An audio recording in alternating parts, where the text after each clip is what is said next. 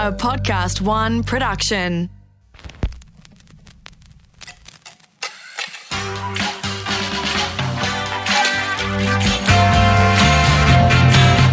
Hi, I'm Christopher Pyne, and welcome to Pyne Time.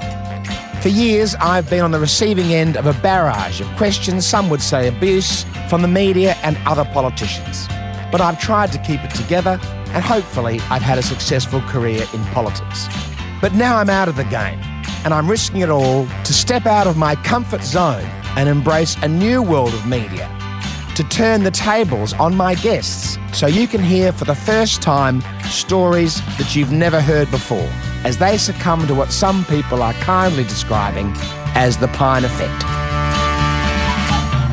So listen now as I talk to media veteran and famous journalist Barrie Cassidy. So my guest today is Barrie Cassidy. Barrie is one of Australia's most famous journalists in the last quarter of a century, starting his career as a cadet in 1969.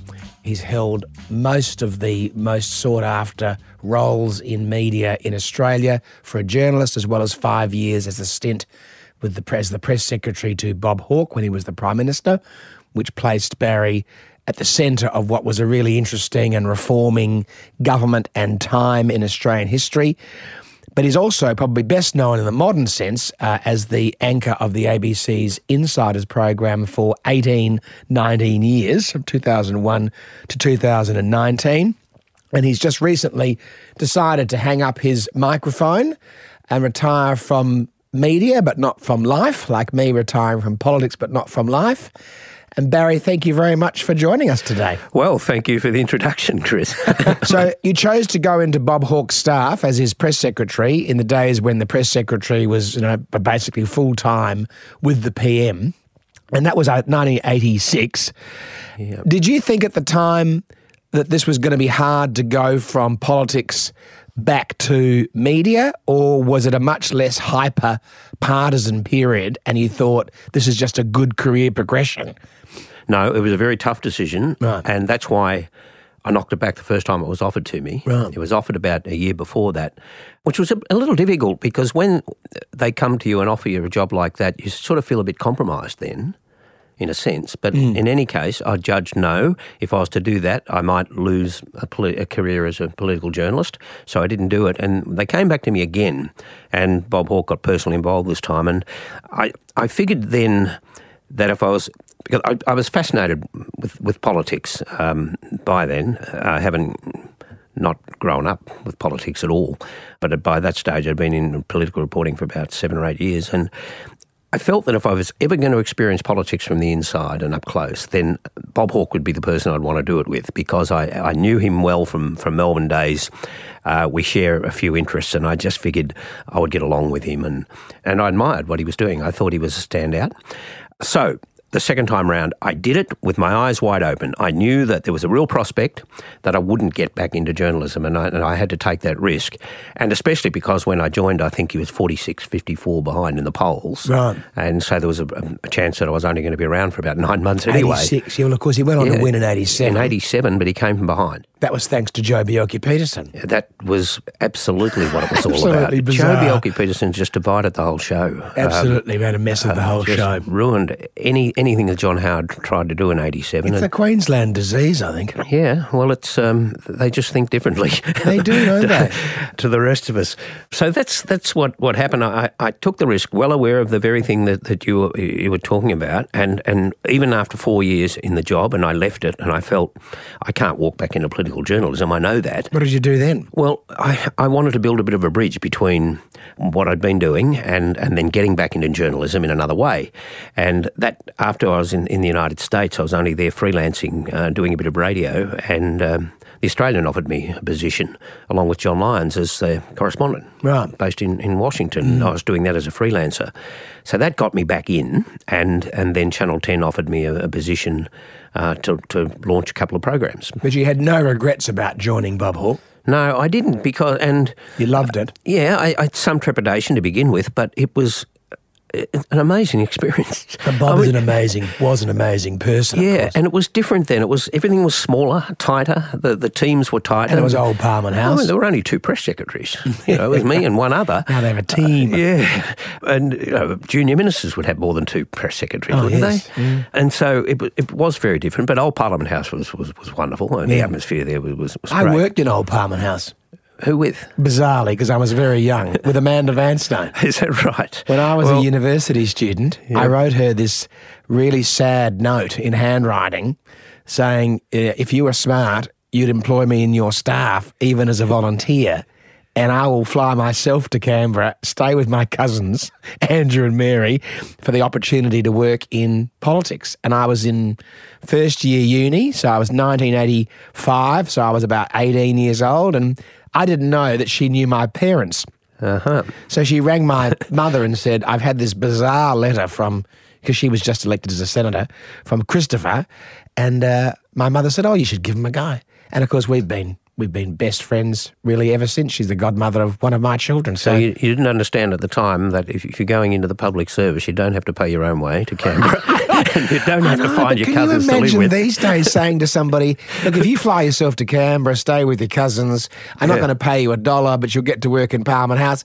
Generation Y would think you were joking. Yeah, exactly. And I thought I'd got the golden ticket. Yeah.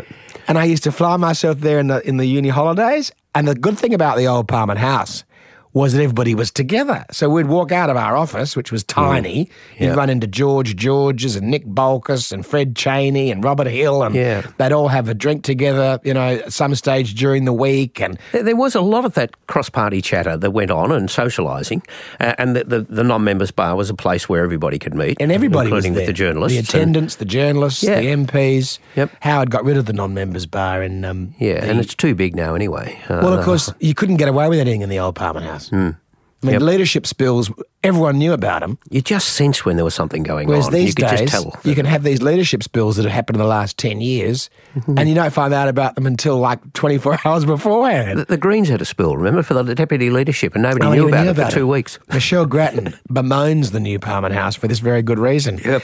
Anyway, we've got off on a bit of a tangent. Yeah. So Bob was one out of a box. I mean, there's a couple like that over the last quarter of a century who've been out of the box, and I can see why working for him would have been, tremendously exhilarating. If I could just give an example of why it was, that because he was proactive, that clearly, and since his death there's been a lot said about how he hated racism and bigotry in any form, and he actually was proactive, though, in terms of apartheid in South Africa. He didn't wait for the issue to hit our shores or to find a reason. He went out and pursued the issue, and he went to 2 Toggums and eventually got Wolfenson, Jim Wolfenson, on board, who put together an Australian. And he put together a global boycott on South Africa, and the South African Foreign Minister has since said that was the dagger that killed off apartheid.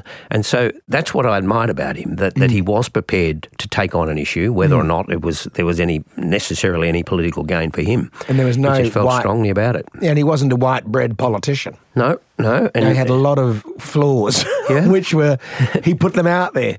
Well, he said he did. One of the great responses that he had was, it's all in the book. Well, of course it wasn't. Blanche wrote the book. Yeah, right. And she left out 1 or 2 key points. Yeah, which probably best left out. Yes. So he didn't actually put it all out there, but that's certainly the public presence was of a guy who was wide open and accessible and likeable. He was loved by the public, whether you were Liberal or Labor. Yep. I remember when he wept when he was talking about his daughter and her addiction on the television, and I said to my mother, oh God, the Prime Minister's crying. She said, isn't it marvellous? She loved it. And she was a massive Liberal, So she said, yes, he's just like us. We've all got, every family has issues and problems to deal with. It's an interesting question, though, when you say, does it matter when they cry, if a politician cries? I got the same response when he cried over the Tiananmen Square massacre. Yes. I was in the office watching it, and the staff turned to me, the receptionists and the rest, and said, is that okay or is that bad? They wanted to know how that played politically. Well, of course it was fine. And I said, that's Bob. Absolutely. Yeah. So that was obviously a very professionally satisfying period, and then you went back into the media. But you stayed with Insiders for 18, 19 years. You really created it. I did, yep. Was that the most satisfying period in your professional life? Because I created it, because it was my idea and the format was mine, and I introduced it and then hosted it. And really the idea was to... people said that genre was covered on a Sunday morning, and it wasn't. It was covered by interviews, and I wanted to do a whole lot more and really almost celebrate politics in a way. But the key to it, I think, and why I succeeded for so long, is that we condensed a week's work, got rid of the trivia, got rid of that didn't matter, and just focused on that did matter, but laced it with a bit of humour. We didn't take ourselves too seriously, a bit like yourself on the floor of the Parliament. That was the approach that we took, and it works. It just kept growing an audience. To this day, it's still growing. So how did you let it go? Well, timing is everything, as you know, and you really, I think you said when you left that you've got to go on your terms and not when they're asking you to go. Sure. And I had that in mind, and I felt that was fair enough in my position as well, that I had to go while I was still comfortably in the job and not look as if I was getting out because I was losing it. But apart from that, I'm almost 70, and I've got other things I want to do. And you can't properly explore those things while you're dedicated to a particular program. Well, it was probably something you actually had to do every weekend, Yeah, it ties you down. You can't get out of the country at all. Very hard to give it away to somebody else in the short term. Yeah, you can't go off at weekends, and there's so many weddings and things that I've missed. If they were out of town, I couldn't go. If they were in Melbourne, it would be fine. But, it was a very restrictive... You still did it for 19 years. Yep. Which is long. So, now that you're retired from the job, you can tell us what the secret sauce was of your interviewing style. Because you'd be surprised to hear that I was always very trepidatious about saying yes to insiders. And I would often say no because I knew that I wouldn't be able to wriggle off the hook. And a politician, I always used to think, I can do that interview because I know what I'm going to say already, and I can get out. There's a back door for me to get out somehow. Yeah. But with your interviewing style, I often used to think, I can't see where my escape's going to be with Barrie, so I don't think I can do that. Now, have other people said that to you? Look, we have trouble getting interviews at times from people, and they give some sort of dodgy excuse, and then they'll bob up on Sky on the Friday or do something on the Saturday. And I think, well, what's the problem? It may be that if you're going to do a newsy interview on Sky, if you go on Sky any day of the week, it's about the news of that day. So you can pretty much anticipate the questions and you're ready for it, and they don't last long. But with insiders, not so much 7:30, but insiders, I sort of hoover up the week. But I also, and this had been a practice of mine for a very long time, I keep material. I think one of the weaknesses in journalism is that we just move on too quickly. Very much so. That we move on to that day's story too quickly, and we overlook something, the hooks in the system that were there a week or two ago or even longer. And so when Christopher Pyne turns up, I've got something that I might have prepared weeks ago. That I've probably forgotten about. Yes, and I think it's worth going back to. Yeah, well, that's really wicked. Well, it's not wicked. Because that's not the plan. The plan is, you go out, the PM's office says, or the leader's office says, you can do insiders on Sunday morning. Yep. You prepare for all those issues that are happening that day, get your lines worked out. You drive to the studio, the PM or the leader rings you and says, what are you going to say about this? What are you going to say about that? And then I used to sit there thinking, shit, I wonder what Barrie's first question's going to be, because it's not going to be what I'm expecting at all. And then you'd come up with something like, why do you think the Prime Minister did X, Y, and Z? And I'd think, I'm not a commentator on the Prime Minister. That's not supposed to be the first question. Well, that can be your first answer. You can try that as an answer. That's what I used to say. I'm not a commentator, Barrie, but you'd never let me off the hook. Yeah, it's you say that the Prime Minister phones. I've found that with so many ministers and with previous governments as well, that the last phone call they take before an interview on insiders is with the Prime Minister, and the first one they take afterwards. They're going down on the lift, and they get this sort of critique from the Prime Minister. Oh, well, I didn't used to get too many afterwards. You usually get one afterwards if you've stuffed it up. Yeah, I would get one before, like a sort of prep, like a sort of boxer about to go into the ring, which is what it was like. And then after, but I did very rarely heard afterwards. Not because I was flawless, but they probably thought I was impervious to criticism as well.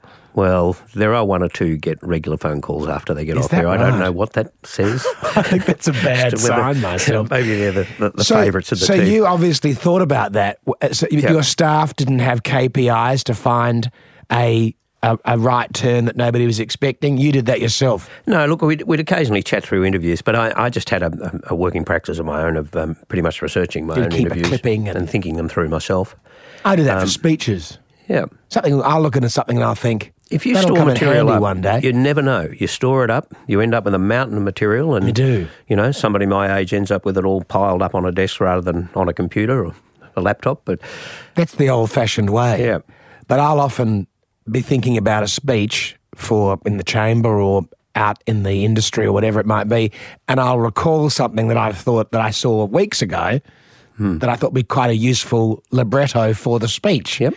But as you say, the problem with the media is, I hate to say the problem with the media because it sounds nostalgic, but the media have to move on to so many news stories constantly during the day. Yep. And that's great for the politician, by the way, Barry. Sure it is. Because you get to move on, Yep. you know. The problem with that Black Hand disaster a couple of years ago when I almost went under the chariot wheels when I gave that speech at the factional dinner in Sydney was I kept expecting it to move on, but it didn't, you know. It's hanging around for days. Yeah, that's when you know you have a problem. That's exactly right. And I started thinking, because I know Malcolm as so well, as so do you, and I thought, as long as it moved on, Malcolm was going to move on, but it's hanging around. I'm going to start getting into trouble now. Yeah. And so I decided to ring everybody and apologise. So I rang all the members of the House of Representatives from our side to say how sorry I was about distracting the government. And Annabelle Crabb wrote a column saying that the world has stopped turning on its axis. The first time in 25 years Christopher Pyne has said sorry for something. And it was so confounding that even Malcolm had to admit that I'd sort of taken off in a different tangent and we could all move on. Yeah.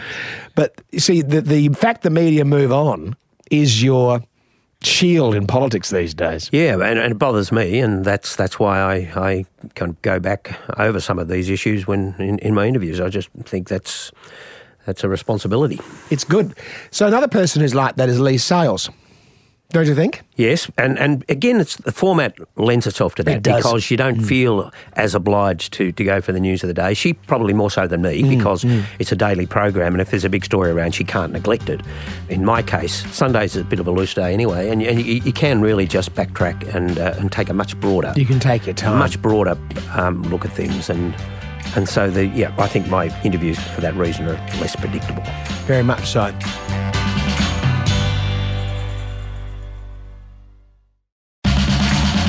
So the last thing going through your mind before you ask the first question on the Insider's interview, what would you be? Would you actually genuinely be thinking, what can I ask that he's not going to, or he or she's not going to be expecting? No, you know what I often do is I'm anticipating what the answer will be, and I'm thinking one question ahead. Right. I'm thinking what will be my response. See, the advantage that we have over you guys... Like a card player. Yeah, we have notes. Yeah. You don't. And that's a hell of an advantage for us. But also we have transcripts. And if I'm asking a question that you've already been asked, then I can anticipate your answer because I've read it. You said it two or 3 days ago. So not only can I anticipate it, I've got the next question ready. Not very helpful from our point of view. No camouflage. Oh, no, the cards are stacked against you, no doubt about it. But then you're the decision maker and you're the one who has to be accountable. Yes. And is that what you enjoyed about your role? Was that the adrenaline of Insiders or journalism is... unpacking government decisions or policy, or was it pursuing the story that was the gotcha moment? Or, I mean, what you went into journalism in '69, you're still there in 2019. What was the thing that kept you driving you on, thinking I'm doing something that's useful? I suppose that only kicked in when I started doing political reporting because before then I was doing police rounds and courts and sport and... Getting the photograph from the really Barrie family. Very much, yes. But it's the bread and butter of journalism, but in the end it doesn't matter very much. But the more I got into political reporting and the more senior my role, then I started to think about that we had a real obligation to make sure with me, it was always, when I was a reporter as opposed to the host of Insiders, was to make sure that people understood the story. Because too often we assume so much knowledge. And people are sitting there watching the news at night. They're not watching for a political story. They're watching a news bulletin. And when the political story comes up, we've got an obligation to make sure we take people with them. And so I work really hard at trying to retell the story. Maybe it looked a bit simplistic at times, but I think that was important to and I've done that, I think, on Insiders, and I get it all the time now, especially since I've left, from people saying that what they appreciated about it is they know a lot more about politics now than they ever did. And they learnt that through the manner in which we go about it on Insiders. And also the panel, because the panel would unpack what was behind the story for a way that hadn't been done before. As you said, the Sunday programs, they were, or the current affairs or whatever they might be, have a particular role. But yours was the first show that had journalists unpacking why things happen in Canberra. What was the story behind the story? Why would they do that? Why would they push somebody under the bus but not another person under the bus? Yeah, see, if the daily programs get up a head of steam about a particular issue and away they go, whereas Insiders is an opportunity to go back over the week. So it's just a different feel altogether, and it is an opportunity just to better explain that issue. And some of the journalists that we've had over the years on Insiders, I think, are the pick of the crop. So how are you going to replace that huge part of your life? Well, I've got some ideas. Well, you've written books before. Would you believe? You know that I'm an academic at heart, and I've just been appointed an adjunct professor at RMIT. Oh, excellent! It's an honorary position, but what it is, it's an opportunity just to go and sort of irregularly talk to some journalism students and try and encourage them, and there'll be an absolute focus on politics, of course, and I'll try and explain the details of that to them. But so there's a bit of that in the works. You'll do some travel?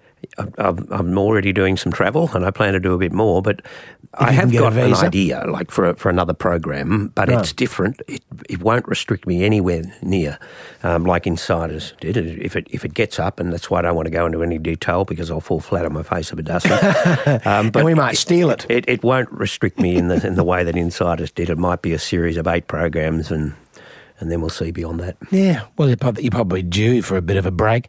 And is Heather going to travel with you too, or is she going to keep working? Well, the question is, will I travel with her? I get asked that all the time. She travels the back roads of Australia. She does. And everyone loves her show, of course. I actually went on, because I finally had the opportunity, and I went on part of a shoot up near Mackay, and she's doing a back roads on carnival people, show people. Okay, I saved the Carney People's School. The school? Yeah, when I was the Minister for Education. Well, that's a real focus in her piece. I don't know whether Christopher Pyne gets a mention or not. I don't know. But if you did that, then well done. Because they lost their funding, you see. Yeah, it's so important. No, yeah. There was one woman that she spoke to who can't read or write, but her daughter is a doctor. Right. And she was taught in the carnival school. It's a caravan. Well, the Queensland government cut the funding. Right. And I was the Minister for Education, and I'm not sure why. Funnily enough, I think Bill Shorten was the person who raised it with me. And well, he's certainly taken some credit, I think, along the way. Or at least it might have been. They mentioned him in dispatches. It's a long memory. Yeah. And I think it might have been a hangover from the previous government that hadn't been sorted out. And I was the Minister for Education, and I sorted it out and got them the funding they needed to keep going. Because obviously, the children have got to be educated. Yep. Obviously. And it's not their fault that their parents have decided to work in a carnival. So they can't send them off to a private school and forget about them for the rest of the year. Oh, that's an interesting story. Yeah. Good. Yeah. Well, you should tell Heather to ask them about me giving them the money. Exactly. There's not much credit in this business, I can tell you. So, obviously you've been a journalist over 50 years, and I have particular views about social media and how it's changed everything. But I'm also loathsome of people who are nostalgic about the good old days. What's changed so dramatically in the last, say, quarter of a century since you left Bob's place and Bob's office and so forth, that you think is the most noteworthy changes in media and reporting? I think the biggest change in media and reporting, and I've noticed a big change that reflects media attitudes too in the way politics operates, but with the media specifically, it was about 10 years ago, I think, when newspapers, and particularly the Australian, started hiring non-journalists on their op-ed pages. Now, I'm not saying that people who are not journalists shouldn't have a view, But what happened is that they kind of became journalists through the process, and they were far more partisan than previous commentators and analysts. And so this partisanship started seeping through everything. And now you see it all the time. Now you see it in all the discussion programs, not just in the newspapers. I think that was quite a dramatic impact, and I think that's why politics now is a bit nastier than it's ever been, and it's certainly more partisan. And it's for that reason. And there used to be a bit of I think there was a kind of a brotherhood or a sisterhood between the journalists, and that's broken up now because of that sort of partisan divide between commentators. And with the journalists, that's changed as well because like people like me who might have once worked with a government. I managed to get back into mainstream journalism, but now they tend to go straight into the commentary and analysis field. Right. And they then take a very hard line position, and they're hired because of the political position that they adopt. And too many programs now do that. They hire people for political positions. That's quite obvious. Yeah, and it just adds to the partisanship. And so there's no real discussion about getting heads together. There's no discussion about compromises when even the journalists and the analysts can't even sit on a couch and talk with a sense of compromise. But there's also, there are some television shows, which will remain nameless, where the commentators are basically egging their side of the argument on and pushing them ever further to an extreme position. Yep. Which is not journalism at all. No. And look, if it's happening in journalism, then I'm sure it's going to happen among the politicians. And, we all know, and the public cries out for it the whole time, that they do want a sense of teamwork, that they want the two parties to talk to one another more often, and they all say that they will, but they don't.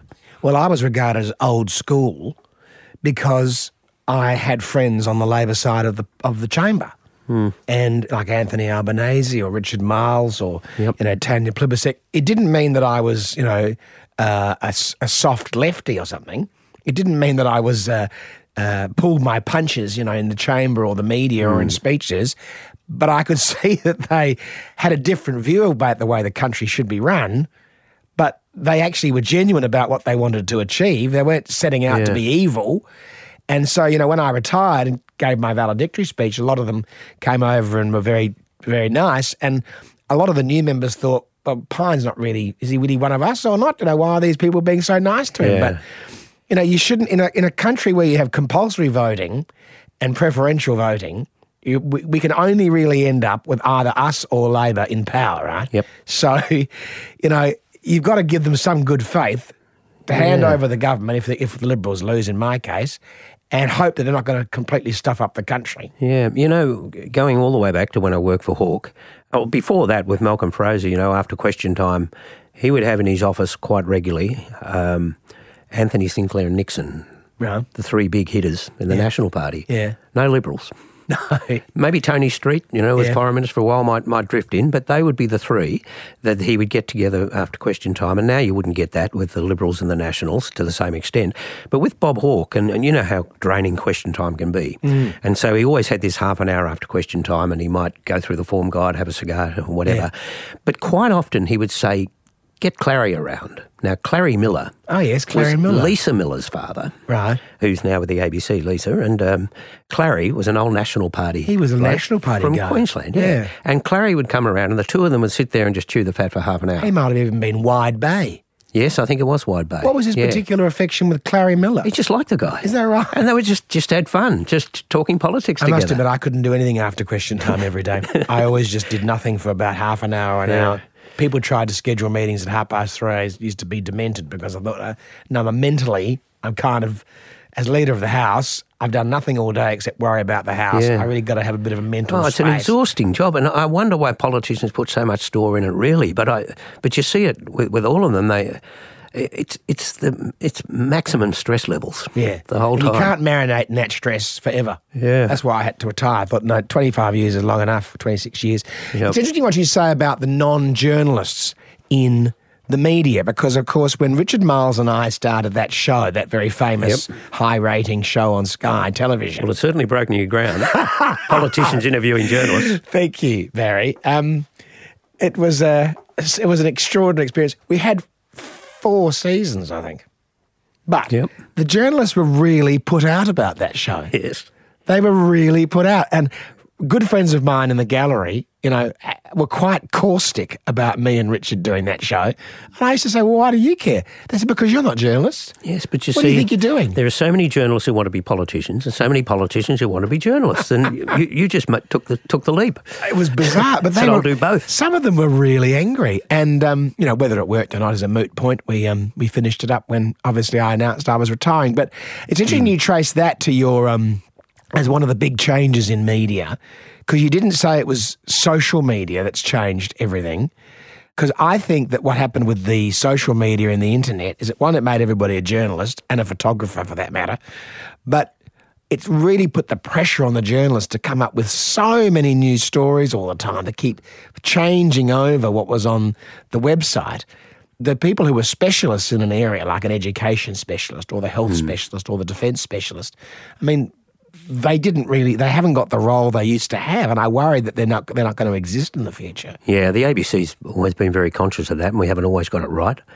But specialist reporters, if you can afford them, because the journalism is more expensive now, and the revenue's not there outside of the ABC. It's not there like it used to be. So it's harder to have specialist journalists, but it's important. Very. As a minister, Andrew Green. If you've got an Andrew Green there, it works both ways. You know that you've got a journalist there who knows defence and takes it seriously, but he also knows it well enough to know where the vulnerabilities are and to go for it when he needs to. But I didn't mention social media because it's often discussed, but I don't think it's the biggest change that has occurred. I do think, though, that it can be a very useful tool. Some people love Twitter, some hate it. It's an incredibly useful tool for me. Yes, is it? But what it's done is, of course, again, polarised. And people just want to get in there and have a fight. They can't, if they see something they don't agree with, they can't just walk past it. It's unbearable. And Ricky Gervais, the comedian, tweeted the other day that he said, this Twitter thing is ridiculous. So I've got 2 million followers. I've got an obligation to tell them what I think. But I'm just talking to them. I'm telling them what I think. Leave me alone. He said, it's like you're walking through the city square and you see a big billboard, and the billboard says guitar lessons and it's got a telephone number. Well, you can look at that and walk on. Sure. What you don't do is pick up the phone, ring the number and say, listen, pal, I'm not interested in your effing guitar lessons. No, it's bizarre, right? isn't it? And that's what people do. They can't resist the fight. If they see something, they've got to have a crack. And why? I can't understand it at all. The anonymity is a problem, but it's all too late. There's nothing we can do about it. Yeah. I don't even know my Twitter and Facebook passwords anymore because I used to have staff that used to do all that. I do Instagram myself, though, I must say, because I like Instagram. I think that's number one now, isn't it? So if somebody says something nasty about me on Instagram, I just block them. Yeah, but it's not that kind of... Instagram's not there to be nasty. It's No, a different... it's nice to be cheerful. Twitter's there for the nasty people. And why? Why do we want to have a forum for nasty people? I often say to Anthony Albanese that when we were first politicians and we used to be handing out our leaflets at the supermarket, there'd be people there who were obviously angry about something, but we wouldn't know. Right? They would just walk past us and go into the supermarket and they wouldn't take our leaflet or our shopping bag. Yep. But now they're on Twitter. Yep. And we know that they're out there because they're really angry on Twitter. Yes. And it's kind of unsettling to know there's that much anger out there. And journalists fighting among themselves. Yes, all the time. Do they do that too on Twitter? Oh, it's hostile. The Twitterverse? Yeah. Or the U-face, no, as I they call go it. at each other all the time. And again, it just adds to that sense that, there's no appetite for people getting together and sorting things out, Yeah. But I have to say in the press gallery these days when I chat to my journalist friends, it's a grumpy place, the Parliament House these days. Yep. It's the hyper-partisanship has not been a positive thing. Yeah, and that's what's happened over the last 10 years. It has. It's not the last as much 10 fun years anymore. has been a funny time. When they write the history of the last 10 years, it won't be a pretty one. Hopefully it's going to change now that we've changed our rules in the coalition and Labor's changed their rules. And hopefully Polly's, after the last polls being so wrong so often, they'll stop listening to the polls and making their decisions based on, the news poll or whatever the poll is, because that's been really unsettling for me. The pollsters have got a problem here. They're to restore their credibility somehow. You said before about the journalists and especially journalists. We were lucky in defence because there are still a lot of defence journos. Not many younger ones. Andrew Green would be one of the youngest. Yep. Some of the older journalistic people are still writing about defence. And I would have them around to my office at least 2 or 3 times a year we established the Defence and National Security Journalists Association, which was just the group who used to come around to my office for a drink. And I would use them as a resource because, as you said, they could be really unhelpful or they could be helpful. And if you treated them badly, there'd be no reason for them to talk to you about things seriously. But if you said to them, these are the reasons we're doing things and you should look out for this, then they'd think, well, it's a professional relationship and it's not a partisan relationship between the journalist and the minister. So you're not manipulating them here. Well, no, because they'd still criticise me regularly. But the closer they become to you, right, then the less likely they'd be, wouldn't they, to be critical? That was part of the idea. Yes. and this is why journalists too often have meals with politicians. They become quite close to them. And surprisingly, I can be surprisingly charming, you see, Yes, Barry. well, you see, you can be. And very entertaining as well. That's why you kind of, you inspired Hugh Parkinson on Insiders. Hugh Parkinson is absolute genius. The work that he did. I'm glad you raised that. He got 7 million hits with his Trump piece because it penetrated the United States. Right. But the very first piece that he did, and he came to me with a bit of a pilot, but it ended up going to air, was The Fixer. The Fixer, And he put you into Star Wars. He did. And the other thing that you should be credited for is he doesn't like going back to the same theme twice. He did it But he did three did the times. Star Wars. See, you've been counting. He did it 3 times. It's one of the few things my children thought was useful about my political career was the fact that I was inserted into Star Wars memes. Yep. And then he did a lovely one when I left too. He did a very nice retirement one, the farewell one. Yeah, it's great stuff. But I must say the Star Wars ones were very amusing because that Fixer interview was an absolute fiasco. But it didn't come across as such, I said to my media advisor when I walked out, I said, Rory, that was an absolute disaster. He said, well, maybe nobody will pick it up. But they did. The only one they picked up. The value of that is you don't take yourself too seriously. If you describe yourself as a fixer and you're self-effacing about it, you know that you're not big serious about it, but add a bit of humour to it. It works. I had a gutful that day. I describe it as my Jeff Kennett moment. You know how Jeff would finally get sick of it and just say something he wasn't supposed to say? Yes. Jeff used to drink 20 cups of coffee a day too. Sometimes that explained his behaviour. Right. I didn't know well, that. you overdosed on caffeine. Yeah, wow. No, that day I'd really had enough because I'd actually saved the National Collaborative Research Infrastructure Scheme, which is what I had fixed. That was the subject. It was completely lost, of course, now, what this was about. And I had saved it, but I didn't know how we were going to fund it. So when Spears said, well, how are you going to pay for it? I had no idea, to be honest. I think so I said, I think you'll find out. How have you fixed it? And you said you'll find out in the budget, yes. I want it to be a surprise for you. Why can't you tell us? I want it to be a surprise for you. Why didn't you try those lines on Insiders? Oh, dear. Anyway, well, it's been great catching up. Thank you very much, Barry, for joining me. Hope it hasn't been too onerous. I've really enjoyed it. Thank you for asking me along. That's a pleasure. Thank you.